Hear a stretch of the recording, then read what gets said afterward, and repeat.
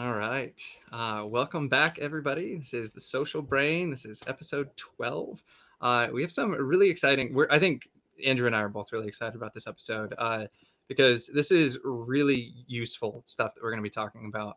We're going to start by talking about dopamine and how dopamine is involved with learning, with motivation, but really kind of stick through to the end of this one because we're going to go into some really cool stuff about how to kind of cultivate intrinsic motivation and everything. So I'm Taylor Guthrie. I'm a social neuroscientist, and this is my co-host Andrew Cooper Sansone. And I'll kick it over to him, and he can kind of start us off. All right. Well, hey, everybody. So yeah, like Taylor said, we're going to be talking about dopamine, motivation, learning. And the way I want to start out this episode is just kind of ask you if you have experienced burnout or exhaustion in your work life or just life in general. And I think like there's this 2018 Gallup poll. So this poll that showed that 23% of employees in the US say they feel burned out at work all or most of the time. And I think we can all kind of relate to that at various points in our life, depending on what job we have or where we're at, what kind of things are going on in our life. And the point I want to get at here is that it's not bad to have dips in motivation. We're going to talk about how motivation naturally kind of ebbs and flows. But when you have this ongoing lack of motivation, this exhaustion that can lead to kind of depression, that's burnout. That's sort of the really like sustained low motivation. And today we're going to be talking about the biology of dopamine and motivation a little bit, but we're also going to really talk about the psychology behind or the psychology of motivation and self-determination theory, some of the determinants of staying motivated. And a lot of that is going to translate to maybe if you are feeling burned out, changing habits and behaviors, but it might also have to do with changing your goals or the nature of your goals, how big or small your goals are. So yeah, we're going to be talking about all kinds of stuff regarding motivation and dopamine. And I guess we're going to just start out with dopamine and motivation, just the real basic picture of this. And we're not going to spend too much time on this. I have a video on dopamine that's linked in the comments in the caption. And I also linked a video from Andrew Huberman down there, the Huberman Lab podcast. He has an awesome video on motivation and dopamine, and he goes really deep into how to optimize it, how to increase dopamine, how to keep it from getting out of control or getting to that low state we're talking about, kind of burnout. And also if you're really interested in going really deep into kind of the science, the neuroscience of dopamine, I also linked a channel called Virtual Dopamine. And it was just a collection of lectures from a conference in 2020 with some of the top dopamine researchers in the world. So if you really want to go deep into that stuff, that's all there in the captions. Although I think it's just in my video, so I'll have to copy it over to Taylor's side. But the basic picture, and we're going to get more deeper into this, is that dopamine and motivation are really tightly linked. So when dopamine levels are high, motivation is also high. But there's some nuances in that picture. So I'm going to hand it off to Taylor, and he's going to explain some of those.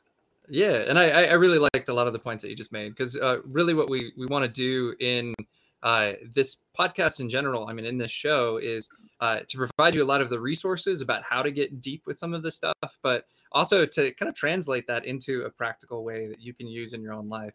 Because what we're really going to be talking about here is how to define value in your life and how to kind of take advantage of what may be going on biologically. And what is really interesting about dopamine that has kind of transpired over the last like 50 years as it's been studied is that it used to be viewed as this purely reward type thing. And we have a whole video on addiction that we did earlier. I think that was one of our earlier episodes that really got into how that kind of got taken apart. But what is really starting to kind of come out of this is that reward can be split into these different components. Reward has a liking component, like I really enjoy this reward that I'm indulging in, right? The chocolate, the sex, the whatever it is. But the components that dopamine is really involved in, it's not involved in the liking of things. Like animals can like things without any dopamine neurons at all. What dopamine is really involved in is learning and motivation. And there's some stuff that Andrew Huberman gets into that's really interesting, where he talks about spikes in dopamine versus kind of this sustained level of dopamine that rises and falls. And what we really want to highlight today is how that's linked to these two different components, right? So on the one end, you have these spikes that happen. Some people call them like dopamine hits or whatever. Could be really related to, I mean, if video games take advantage of this, right? It's all about kind of experiencing a reward, and usually an unexpected reward. Like you're getting something more than what you bargained for, right? And your brain is like, ooh, I like that. I got my new like gold-plated gun in the video game, like super cool, right? Uh, and that spike is really short-lived, right? And so usually when that happens, you have this like excitement and then it dissipates, right?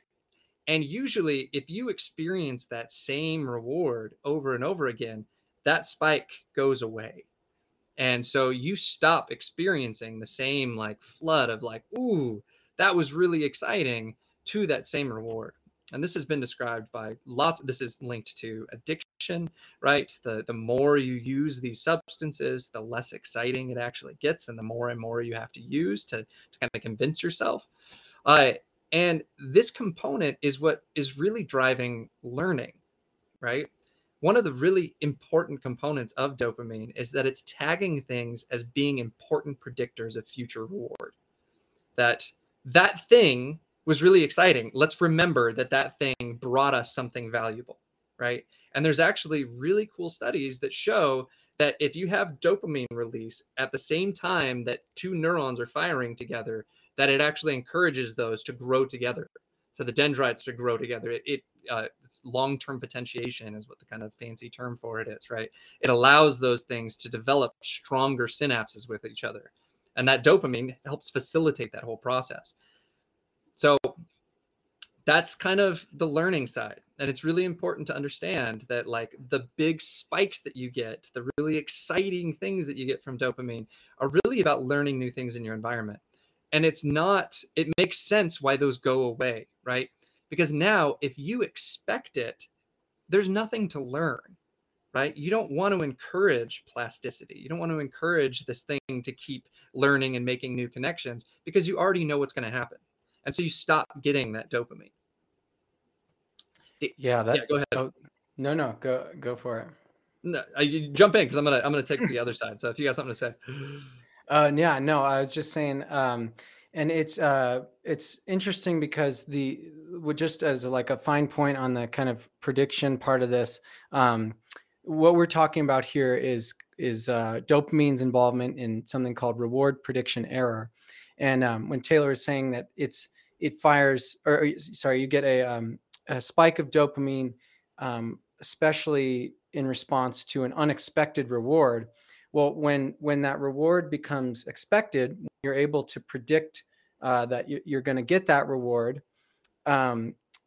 It's before the dopamine peak starts to go away, you get a peak before, when you know that you're going to get the reward, not when you get the reward itself, which is kind of interesting, kind of telling about what dopamine's actually doing. It's telling us in some way that this behavior is worth doing. And then it's not the actual reward itself. It's not what's causing the good feeling. It is sort of a predictor or a way of training your brain, teaching your brain that this sort of activity, this thing that you're doing is going to produce this kind of outcome, this good outcome for you. I really like to think about it as being the neurotransmitter that's very forward looking, right? It's not a here and now chemical. It's not about liking things in the moment. It's about predicting future resources, right? No matter what those resources may be. I mean, it's been tied to physiological resources like water and food. It's been tied to sex. It's been tied to safety and aversion type behaviors. But what we'll get into later in this episode is that it's also tied to psychological value, right? We as humans have all of those needs met for most of our life, but we now have this amazing frontal lobe that can define value, right? That can say, like, I want to go after this thing, like social belonging or recognition or making myself a better person. And we can actually like direct the dopamine towards valuing those things because they are future rewards, if that makes sense. But That's a really, yeah. yeah, and that's Andrew was saying, this is very much built on something that Wolfram Schultz was a big part in discovering, this reward prediction error. I think he mentioned one of his talks is linked down in his video. And so really important there to remember that like dopamine is a learning chemical for the most part. And this really makes sense in terms of addiction. And you can go back to our addiction episode and kind of watch that. But you realize why people have triggers in their environment, right? When you experience dopamine and you experience this like drug that you're taking or whatever it is, you are also tagging all of these things in your environment as being predictors of that reward. And so you are now like training your brain to seek those things, like to go into that bedroom, to do that drug, to seek those friend groups to do that drug. And that starts to turn into the motivational component, which I think is a really kind of important transition. So you have these spikes, right? These spikes are very important for learning. It's like something just happened. That was amazing. And like, it's going to happen again. That's amazing. But what we've also started to find are there these things called dopamine ramps, that the very first time that you experience an unexpected reward, there's this spike, right? And it happens right when you get the novel thing, right? It's like there's no ramping up, there's nothing. It's just like all of a sudden you're like, whoa, that was cool. And you have this huge spike of dopamine.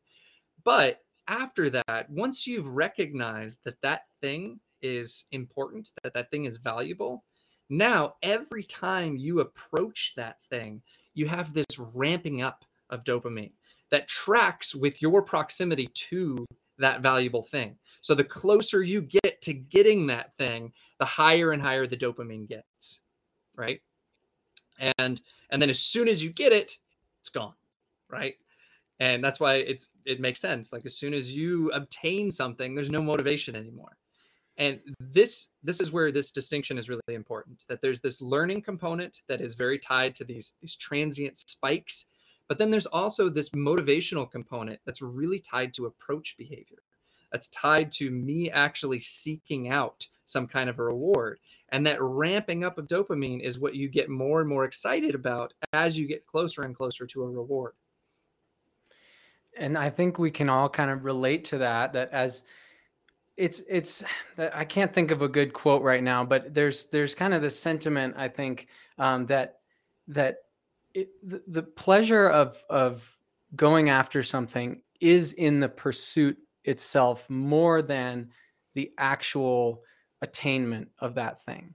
So I think like what Taylor's talking about, it definitely tracks well with our personal experiences, that as you get closer and closer, as you're pursuing this thing and you are on the way to getting it, I think we can all kind of relate that there's something that's sort of more like it's just more pleasurable like during the actual pursuit of that thing than when you get it, even though what you're looking forward to, it's sort of a weird psychological trick almost that we have like built into our system. And I just wanted to mention, as we move on, we'll probably talk a little more about dopamine, but as we move on from it, if you want a really good, popular, not too technical account of dopamine and how it relates to all this stuff that we're talking about, this book, The Molecule of More, by Dan Lieberman and Michael Long, is just a really great, really good book, really like well written, and just nice account of how dopamine is involved in all these kinds of behaviors. So yeah, check that out if you want a little bit deeper dive. And also, I just wanted to mention, if you guys have any questions, definitely throw them in the chat. We'll be answering those intermittently. But I see Sadiq TM says, "Am I alone?" No, you're not alone. And hello to Schnitzel in the chat. Yeah. So, all right. and so I want to piggyback on something you just said, because it's really interesting. Our culture very much kind of puts the end goal on a pedestal, right? That it's all about that pot of gold at the end of the rainbow. And you see all of this, like this ancient wisdom and everything, like the Buddha quotes about it's about the journey, not the destination. There is a quote that kind of came to mind from Kent Berridge, who's a big kind of big name in the dopamine field, that really kind of helped to separate these different components of dopamine from liking and wanting and all of these things. But he said, think back on your life and think about how many moments of intense pleasure you had compared to how many moments of intense desire, intense motivation and craving you had. Right? Most of our life is spent in the craving section, is spent in the desire section, is spent in that journey trying to achieve something. Now, as animals, back in our evolutionary past, we were working on much shorter timescales, right? We were trying to achieve like stability with food and water right now, right? We were maybe doing some foraging that required thinking in terms of hours or maybe even like a day or two. As you get into more complex animals like migration paths, you can think about things more long term. But we as humans can think really, really far into the future, right? And we can define value really far into the future. And so a lot of these studies that are being done with dopamine are being done on mice. And so a lot of what we have to do in the rest of this episode is kind of speculate a little bit on what might be happening in humans. But it could be the fact that we are creating these dopamine ramps in ourselves by defining value, by using our frontal lobe to say, I have this target, this valuable thing in the future, and I am going to hold it in such regard that I'm going to cause my brain to want to be motivated to go towards it. And I'm going to kind of reinforce that the journey itself is valuable and feel the kind of good feelings of dopamine because of that. Yeah, yeah. I guess I shouldn't have been using the word pleasure in that what I was saying earlier, but that's exactly what I was meant to say. And the only thing I wanted to mention was, as great as dopamine feels, as this motivation and this drive, this seeking type behavior. This book, the Molecule of More that I just mentioned, they really emphasize that it's, there's kind of like the dopamine is this future oriented molecule that we're talking about here, but these other feel good neurotransmitters like serotonin and oxytocin, these also make us feel good, but they're more about the here and now. And the Lieberman and Long in this book, that's what they call them, the here and now neurotransmitters. And so, it's not like life is not just about pursuing your goals. It's also about enjoying the calm moments, the just being in the present. So I think just wanted to emphasize that, like, we're not ignoring that side of things. It's just as far as dopamine goes. I really like that you brought that up, because it's and it tracks with a lot of the things that I've experienced. Right, you're on this like amazing adventure, right? And you like see this like beautiful sunset with like the snow and everything, and you're at this nice hotel or whatever, and it's like, oh, that's a cool sunset, and then you just like go back to doing what you're doing, right? The here and now stuff is really important. I mean, that's what like mindfulness and all of that kind of stuff is for, because like if your whole thing is about getting to that end destination, then once you get there, that excitement is gone. And so I think it'd be really cool to do another episode where we get more into serotonin and that kind of stuff, because I think that is important.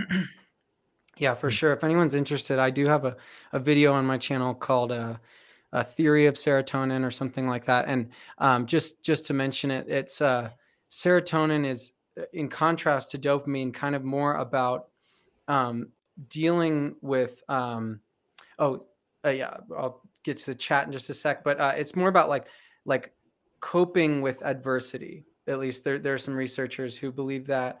And it's sort of like when you raise serotonin levels, makes people less aggressive, just like more chilled out. And just wanted to kind of mention that in there. But anyway, I think do we want to move on to some of the brain systems in that dopamine, just sort of briefly mention these maybe? Yeah. I think that's important. Yeah. Okay. So there are two basic systems that dopamine is kind of driving in the brain, or that it's extremely important for. And the first is this one that we've been talking about, the motivated behavior. And this is really centered on what's called the mesocortical pathway. And that word just refers to the fact that this system originates in the ventral tegmental area of the midbrain, or the mesencephalon. Don't have to remember all these words or anything, but just know that there's these two separate systems. And this first system is really mostly about motivated behavior and learning and the types of things we've just been talking about. And it has this pathway that goes from the ventral tegmental area to various limbic structures and into the prefrontal cortex. And that's the system that we are really talking about in this episode. This one is associated with addiction and schizophrenia. So as Taylor's talking about, addiction has a lot to do with dopamine, with this kind of pathological reward prediction error signaling. And then schizophrenia has to do with elevated levels of dopamine, especially in cortical areas. And I have a video on that if you're interested in learning more. And then the second system is more about movement. And it's dopamine is really, really important in movement. So if you've ever heard about dopamine, you've either heard of it in the context of motivated behaviors or movement. And obviously these are kind of closely linked things. Motivated behaviors often involve movement, especially for animals. And this is kind of called the nigrostriatal pathway. And again, don't have to memorize these things, but this is kind of a more limited pathway. It's more concentrated in the brainstem and basal ganglia. And it's more involved in movements, the selection of movements. And when this system is damaged, it leads often to symptoms of Parkinson's disease or Parkinsonianism. So the kind of movement challenges, movement disabilities associated with that system. And I think something that ties these two together that's really interesting is, and Andrew Huberman gets into this in his podcast, but is the fact that dopamine is part of a pathway to adrenaline. To norepinephrine is what adrenaline is in the brain, but the onset of dopamine creates the chemicals that get you moving, including glutamate, all of these things. But what you have to think about is that there's two parts to that, right? There's identifying value in the world, and then there's initiating the movement to go get that value, right? And so that kind of ties these two systems together. You have this one system that's really about identifying the things in our environment that are special, that are things that are going to contribute to our survival, right? However we define survival, right? Survival for an animal is food, water, safety, reproduction. Survival for us is belonging, is recognition, is becoming who we're supposed to be in society. Right? There are a lot of people that study dopamine that talk about the fact that it's a really ancient system that we now have new keys to. It's doing the same thing that it did for these other animals. It's initiating behavior towards these valuable things in our environment. It's causing us to be motivated, to get up off the couch, to go do things. It's not surprising that people with depression have really low levels of dopamine, right? Not surprising that burnout is a really low level of dopamine. Right? Because you don't have this drive. You can't get off the couch. You can't go do things. And what that requires is defining value. And I think something that's really important that Andrew highlighted is that this mesolimbic cortical pathway starts in the midbrain, goes into the limbic area, it's starting in these really old regions, right, that were involved in initiating movement, involved in survival. But it's now got this connection to these frontal regions that are really uniquely human, right? That are really about, when you look at brain scans around value, right? Around subjective value, you see two areas light up, and that's the nucleus accumbens, which is where these reward prediction errors are, these like spikes and like, oh, that's special, and the ventral medial frontal prefrontal cortex. I can't talk. The region that we've talked a lot about on this episode is being the self region of the brain, the region that like really defines what's important to us, who we are, what we're trying to do in this world. And so a lot of this may be kind of speculation at this point, but like the way that I see the way that these things are connected is that the frontal regions allow us to look really far into the future, to define value in the future, and to define what's important to us so that these dopamine systems have targets for their action. Yeah, that's such a great way to think about it. And I guess the frontal lobe also kind of sets up the steps that we need to take to get to that ultimate reward. And just kind of adding on to that, I just wanted to go to the chat really quickly and just answer a question. Schnitzel asks, where can I rewatch this episode? You can watch it on either of our channels, or you can go to the Social Brain podcast on whatever podcast platform you use. You can also listen to it on the Sense of Mind podcast. So there are multiple places you can check it out. Just kind of visit one of our channels and you'll find it there. So I think this is a good place to transition into some of the psychology, because there's some really good, cool research out there on motivation in general from a behavioral perspective. And now that we kind of know what's going on biologically with this dopamine and everything, it's really interesting. We can kind of bridge the two. So do you want to maybe kick off intrinsic and extrinsic? Yeah. So, excuse me. So intrinsic and extrinsic motivation are kind of two different types of motivation, two types of motivators, I guess you can think of it that way.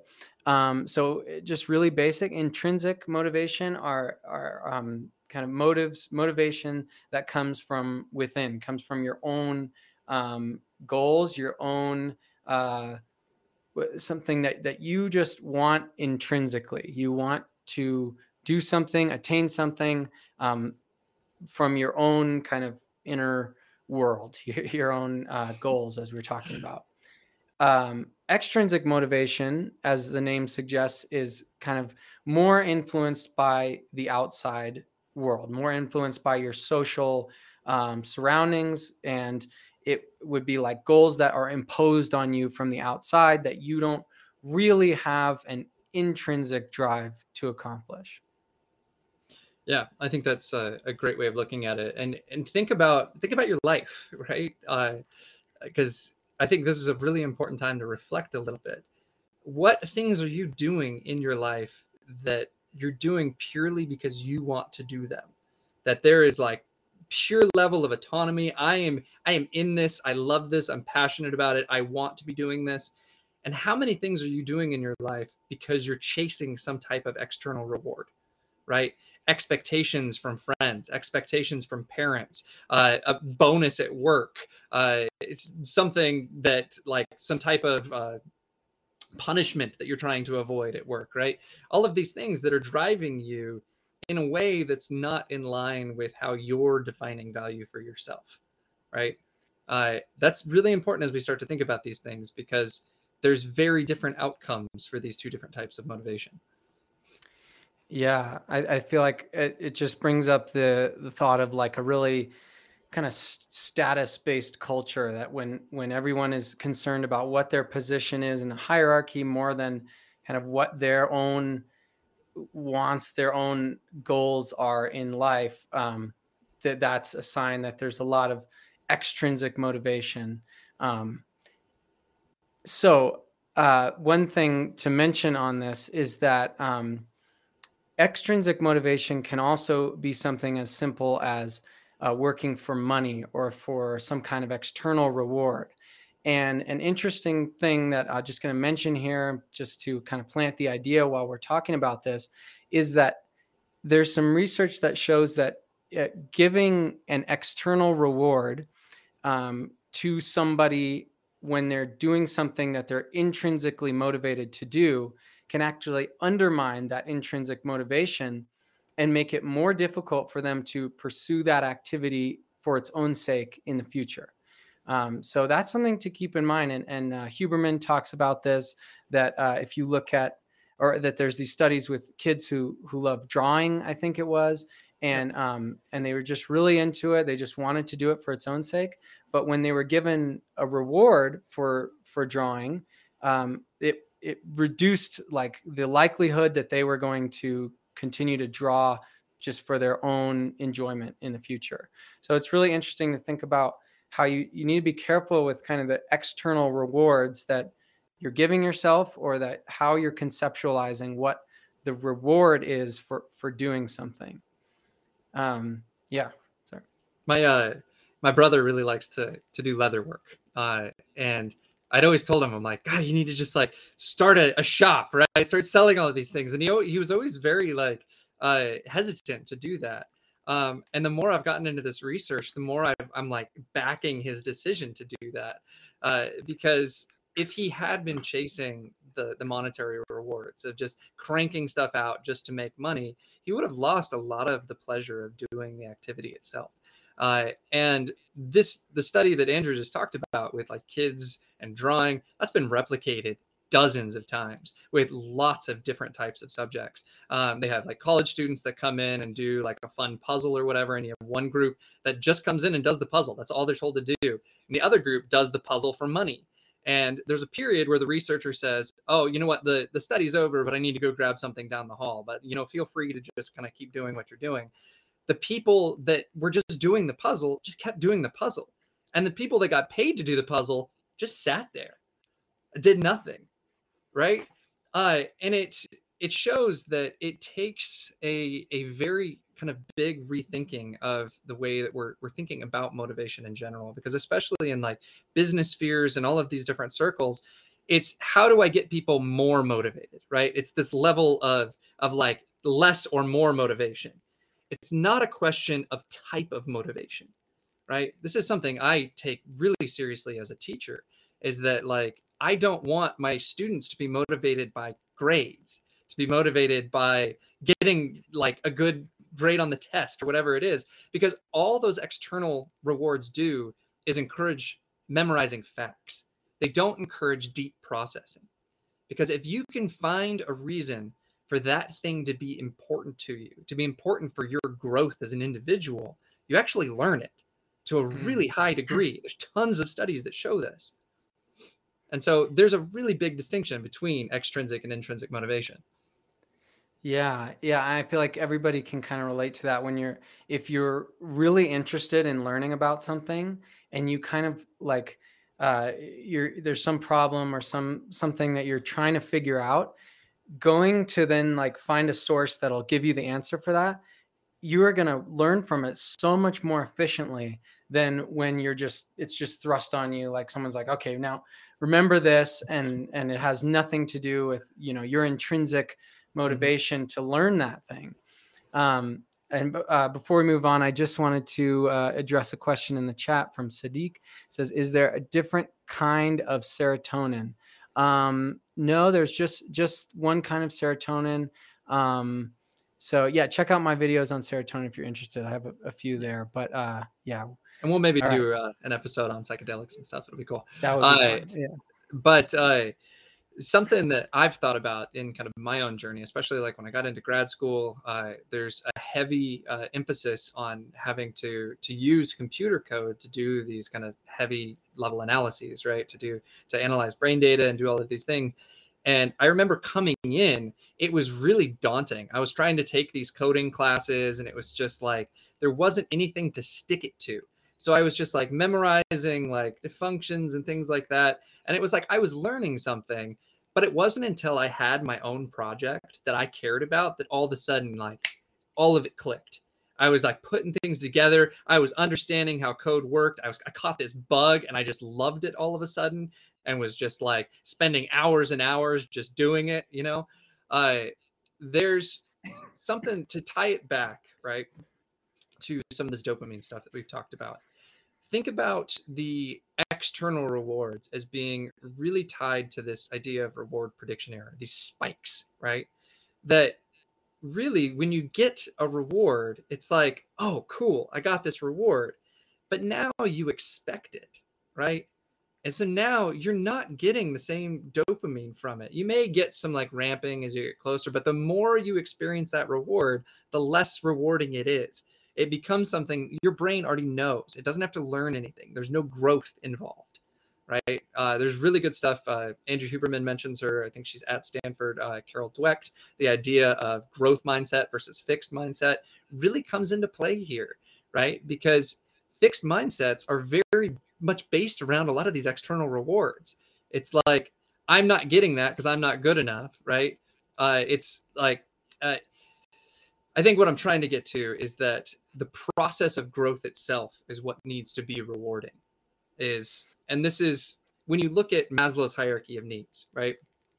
Maslow was a motivation researcher. He was looking at what motivated animals and humans to kind of go out and do things in the world. And the bottom is what we've already talked about, is the physiological stuff, is the safety stuff.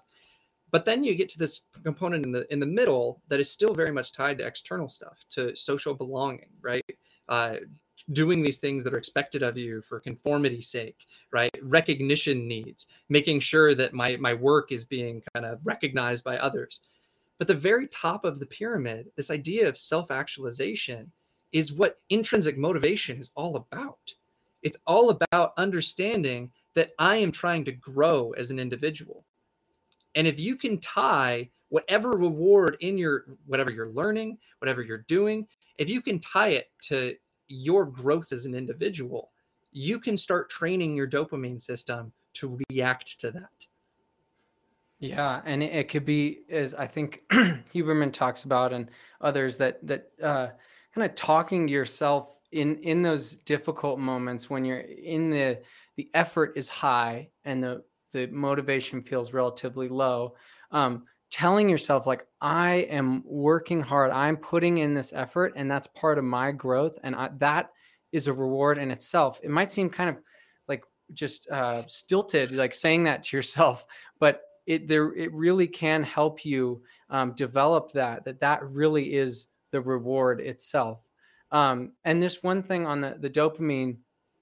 There's one thing on the dopamine that I want to, like a wrinkle in the idea that the more you get a reward, or external reward, the less you'll be motivated to do the task, like from an intrinsic perspective.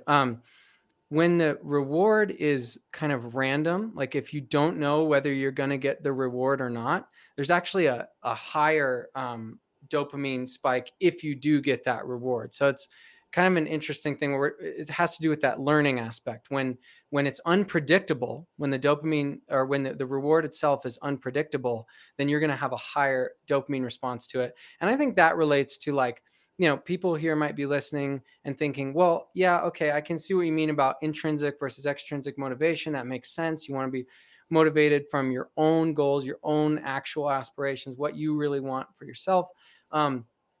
But on the other hand, like, I think we all know that, like, when we do get an external reward, sometimes that motivates you even more to keep doing that thing. But I think the key point here is that you don't want to come to just expect that external reward as the thing that you're going after.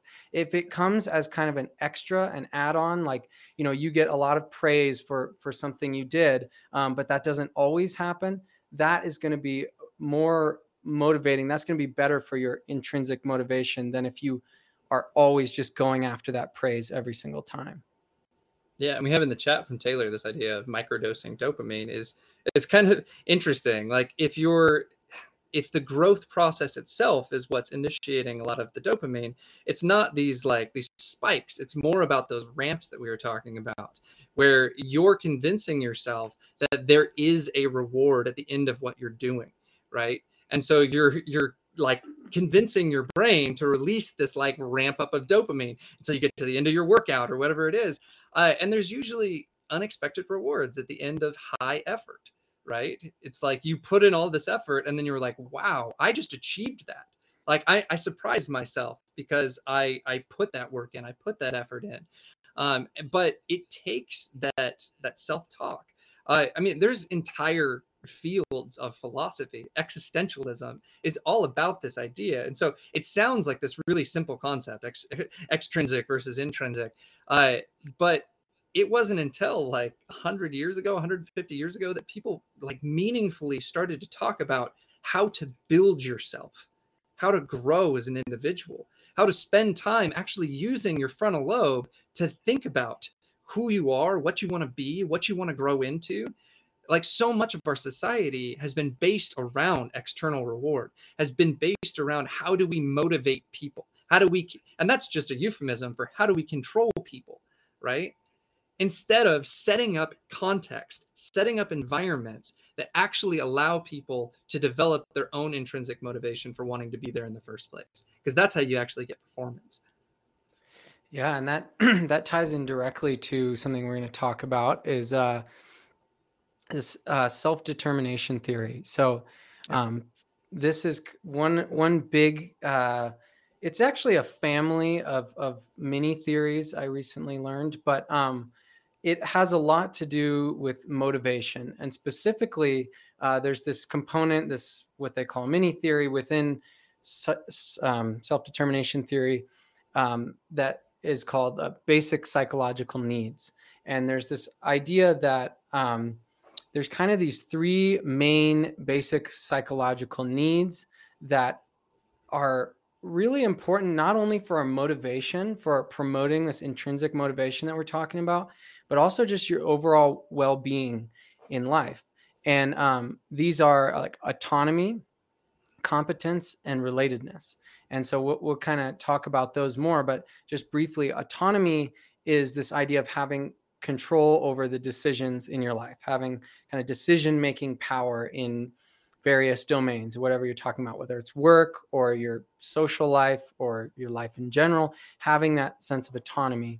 And then competence kind of speaks for itself.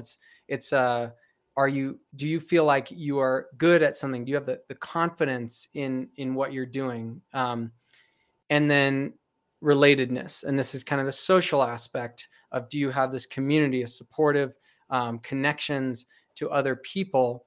And having these three things is a really potent kind of like potent psychological way of promoting intrinsic motivation. So yeah, maybe I want to talk about that. And I think this piggybacks really well onto, so our last episode was all about kind of performance in action, right? Sports performance, all of these kind of things. And we talked at the end about this thing called optimal performance theory. And a huge part of that was autonomy, was giving the players choice, right? I had this whole thing about like, even in professional basketball, there are teams that will have the players come up with a play and the coaches will come up with a play. So like giving the players some say in what's happening. And they've shown just across the board in sports that if you give people some control over their decisions around their practice routines, around like what they're doing, that it improves performance, right? So, and I think everyone can relate to this fact that when we feel like we don't have control in our lives, it's damaging psychologically, right? If we feel like everything that's happening in our life is being controlled by some external factor, if this is adolescence and you feel like you're being controlled by your parents and you go on this rebellious streak, right? Or if you end up in relationships that feel very controlling or whatever it may be, that feels very isolating, right? And so having some type of autonomy is really important for wanting to do what you're doing in the first place. If you're constantly being told to do something, there's not a lot of drive there other than those spikes in dopamine of like, oh, I got recognition. Ooh, I didn't get punished, right? Like that's different than taking advantage of those growth ramps of like, I'm doing this because I want to, right? Yeah, and that's interesting. It's kind of part of the reason that when you hear people talk about goals, including in our video where we talked about goals, that starting with small tasks, starting with goals that are manageable, that you actually can kind of control the outcome over, and they're not too big, not too small, but not too big, can help you grow that sense of autonomy, that sense of control, even if it's just one step on the way to a larger goal. Seeing that small task as something you can control can help you build that sense of autonomy. So that's just one way, one kind of strategy for helping to get a little bit more control over when you're like facing a really big goal or big challenge. That can be really difficult because it can feel like you don't have any control over the situation. So starting small can be a good way to kind of build that. I think that very much ties into one of the other factors too, into competence. So if you feel in control, if you feel like you are deciding to do that thing, like no one's telling you to, one of the other really important components is that what you're doing has to, in some way, be something that you're getting better at, right? That you are getting positive feedback, you're developing some level of competence in it, and that the competence in that thing is actually important to you. Right? This comes into play in teaching environments all the time, right? If you go into a class and you don't give a shit about anything that the teacher is teaching you, you're not going to learn anything, right? You have to care about becoming competent in that thing. And that ties into your ability to be intrinsically motivated. You have to make the choice to be there, and you have to be getting some type of challenge that's helping you grow in that environment. And I think that was something really important that Andrew just said, is that growing component, that building of confidence around the competence, is about the small achievable goals. It's really about setting these really small milestones that you're working up one step at a time that keeps that dopamine going, right? Yeah, and that I think ties back into this idea of like setting those authentic goals that we were talking about. Because when when something that you really want to do, when it like kind of reflects who you are, when your goals actually are coming from within, and it's something that you love the doing of, you actually like doing, maybe not every part of it, but most of the tasks involved in something, that's going to just help you, because it's going to be this, I just like doing this thing. And then it's going to kind of feed on itself. You're going to get better at that, and you're going to grow your sense of autonomy and competence. And I think that is kind of where it begins, choosing goals that are really important to you specifically. And, sometimes we're constrained in what we can actually do and what goals we can pursue at any given moment, but kind of growing the percentage of authentic goals that make up all the different goals you have in life is probably a good basic principle. And something that I think has really started to kind of come to the top of my mind, the more we do these episodes and the more I really think about the brain, is that I think that there's two ways of being in the world. There's a very reflexive way of being, of kind of reacting to whatever happens, right? Like being pulled with attention. You have like all of these attention disorders these days, that we have all of these distractions, and so you're just being pulled all over the place. But then there's a very like autonomous way of being, a very controlled way of being. And I think that really requires a lot of effort on your behalf, and requires a lot of using this like superpower that we have, that is the frontal lobe. That a lot of the reflexive type being is driven by a lot of these older kind of impulsive brain structures. And the actual controlled attention, if you go back to our attention episode, and you see these meditators that have 10,000 hours in meditating, they have really thick frontal lobes. And their frontal lobes don't deteriorate as they get older because they're actually using them, right? They're spending time actually reflecting on themselves. And think through your life, like our lives are so freaking busy these days. How often do you actually sit there and think about your authentic goals? Think about defining value in your life instead of just allowing the world to define value for you, right? Yeah, it's so important. I think that'll like help sustain you to have that. But the thing I do want to mention, I think sometimes gets lost in these motivational talks, I guess you could call it that, is motivation does naturally ebb and flow. And this is it goes up and down. Like what we're talking about with dopamine is a chemical. It's a thing in your brain that has to be synthesized, and there's only so much of it at any given time. And so if you are constantly, Huberman talks about this a lot too, if you are constantly doing really high dopamine activities, excuse me, and you're always like kind of in this high state of drive and motivation, that unless you are like 1 in a million type of person, that's not going to last. There's going to be a dip. And if you are, spiking it, doing, stimulants and like skydiving and then going to your high pressure job and doing all kinds of stuff all the time, then it's going to crash. So there is like this aspect of, we do kind of have to balance all of what we're talking about with all the important stuff we're saying, setting authentic goals, building autonomy, building competence, and having that social connection around you. Those are all really, really important for maintaining motivation, but also just realize that this is a biological chemical system. And if you don't kind of give yourself time, space and time to resynthesize, literally like recreate the dopamine in your brain, you're going to find yourself maybe in this state of burnout or just low motivation. And it'll be like, why can't I get anything done today? And you'll be going to this video and getting frustrated with us because you're like, I'm doing all the stuff you're saying and it's not working. And so I think sometimes, maybe it's good to step back. And if you can't like take time off from work, I know like that's often really hard for people, depending on, your situation, but just like trying to maybe back off a little bit. Don't hit it so hard every time because you feel like you have to always be keeping your dopamine really high. Like sometimes it's better to kind of go, the low and slow route rather than like the up and down spiking your dopamine all the time. And I mean, that brings something to mind for me. You have people like Jocko Willink and David Goggins, these Navy SEALs that are like, discipline eats motivation for breakfast, right? That there is a component to this, that what we're talking about is building discipline, right?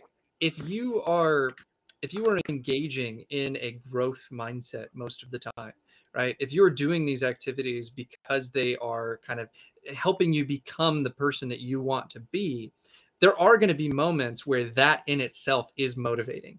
But like Andrew's saying, there are going to be times where you are depleted. You don't have the motivation. And what you're going to need in those moments is the discipline that you've built through those moments of defining who you want to be. And sometimes you're going to be doing things that suck that you don't want to do. And sometimes you're not going to have, like, when the motivation's there, great, that's awesome. But sometimes you're going to have to spend time reminding yourself why you're doing that, and reminding yourself that you're here because of who you're going to be tomorrow. Yeah. And that there is a reward, the kind of an intrinsic reward for hard work and effort itself, especially when it's on the way to these authentic goals. Like when you're, like we said before, when you're in that moment of this is really difficult and you're able to kind of push yourself along saying, this is good that I am staying on this path, that I'm working toward this and putting that effort in, pushing into that, that itself, like you're going to experience psychological reward. It's after that, later on, maybe. So it's definitely, discipline is important there too. And how do you remind yourself, right? And that's where I think these three factors are really important, because reminding yourself that you're on a growth trajectory is, am I doing this because I want to? Autonomy, right? Am I doing this because it's helping me grow and is making me more competent, right? Competence. The other one is relatedness, right? And it's very kind of tied to these ideas of belonging from Maslow and things like that. But I personally think it's more than that. Our personal identity, I do this activity whenever I talk about identity in my group dynamics class or anything. I mean, it's very tied to the work that I do, is thinking about identity. I ask people the question, who am I? Right? I have them sit there and reflect on it for 2-3 minutes. And they write down as many words as they can to describe who they are. And afterwards, I have them reflect on that. And I say, how many of those words that you wrote down were just about you? And how many of them were related in nature? How many of them were about your ties to a group, your ties to your spouse, your ties to your family? that group identity is a part of your growth, right? And that's what I really think the relatedness is. It's not doing things because you want people to like you, because you want to fit in, but doing things because it's part of your group identity. That group is meaningful to you. And your growth as an individual is also contributing to your growth as a part of that group. And so, like, asking yourself those three questions: is this making me a better group member? Is this making me a more competent person? And is this something that I'm doing because I want to be doing it? Is going to allow you to build that discipline. That's really good to mention. Just looking at the chat, I'm not sure how to pronounce that, but Sayanth says from India. That's really cool. That's awesome. That we've got people from all over the world checking this out, and it just made me think as you were saying that the group dynamics when you ask people to describe themselves. I mean, you could correct me if I'm wrong here, but like people typically from Eastern cultures tend to say more about their relationships and group memberships, things that they're a part of in that way. And then Westerners tend to talk more about themselves or their kind of like individual qualities. So I've developed a very different way of thinking about individualism versus collectivism because of these things. In collectivist cultures, only 60% of people are self-identified as collectivist. The other 40% are individualistic. In individualistic cultures, you have 60% are individualistic, the other 40 are collectivist. But it shows that it's a continuum, that people are not collectivist or individualistic. Depending on the context of the situation, my group identity is going to be more salient than my individual identity.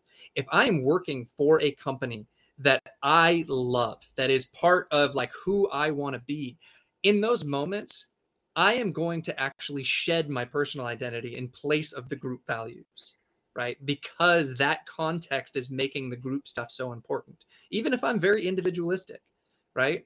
And so there are times in our life where our individual identity is more important, right? If it's really competitive in nature, if we have to climb a ladder. And there are other times where I really want the group to succeed. And in those moments, I drop all of my individual stuff. And in those moments, I want to perform to help the group succeed, right? And so there is tendencies in different cultures, but it's all a continuum. And every single person is going to experience collectivist type behaviors and individualistic type behaviors that can be intrinsic or extrinsic. That really makes sense. Yeah. And I feel like when it comes down to it, it's like even your group membership, even the group memberships, like I feel like shedding that individual identity and taking on the group identity and the sort of like the processes you were just talking about. I wonder if it's healthy to do that when the group is truly important to you, when you really believe that there's some value to you in some way. I feel like a lot of people get trapped in being in groups just for the sake of the status or whatever it is. And they're not really questioning, okay, is this a good idea for me to be kind of like so closely identifying with this group? Is it really serving me? I guess that's the question I'm asking. Yeah. I think we should do a whole episode on this because it ties into the idea of cohesion, right? So cohesive groups are ones where they've successfully balanced individual needs with group needs, where the individuals are there because they want to be there and they want the group to succeed. And that's why those groups work so well together. And that's the ultimate goal of running a good company, of running a good sports team, is creating a group environment where people's individual identities mesh with the group identity, that you're doing it because you want to do it, you want to be there, and you want the group to succeed. All right. Well, looks like we're almost at the end here. One last comment. Sadiq says we have to find our identity within our group. So yeah, interesting thought to are the chew most on social there. species on the face of the planet. So yeah. It looks like my video might have froze. That's all right. We got one more minute, so we'll start closing it out. Thank you all for continuing to listen. I was just chatting with Andrew at the beginning of this, and we've now been doing this for 26 weeks. That's like half a year. crazy to think about. And we just very much appreciate that you all keep showing up and watching. We love doing this. We love talking about the brain. Andrew is completely black right now. I hope he's coming back at some point. Can you hear me? Do you want to say a few things? I can hear you. Okay, good. No, I didn't know if I was completely gone. So do you want to maybe tell them how they can help us? Yeah. So just these comments, like participating in the chat and liking the video, and then commenting afterwards, sharing this with anybody who you think might be interested or might benefit from it. That is all super helpful for us. Also, subscribing to our channels and subscribing to the podcast on whatever podcast platform you use. We're really trying to kind of build listenership there, so that would be great. And then we've been talking about this for weeks. I promise it will come out soon. We're going to be dropping a page, or setting up a Patreon page for the Social Brain. And that's going to be coming soon. And then Taylor has a store with some really cool merch and stuff. And maybe you want to talk about that. Yeah, my wife's got a store that she runs. She's created shirts and mugs and everything. There's neuroscience stuff, there's therapy stuff, mindfulness stuff. It's a great way to support us. Also, Andrew and I think have like 4 months of listening time on Audible. We listen to tons of audiobooks. And we have a link in our description too that gives you a free trial for Audible. You get a free book with it. You can try the molecule more. Like Andrew mentioned, even if you cancel your subscription and just take the free book, we still get a piece, and it helps us out. So anything like that. Book too. So. And you keep the book. Yep. So awesome. We just want to keep doing this. We love doing this, but we also have mouths to feed and things. So. All right. Well, it's been awesome. Thank you, everyone, for listening and watching, and we'll see you next time. See ya.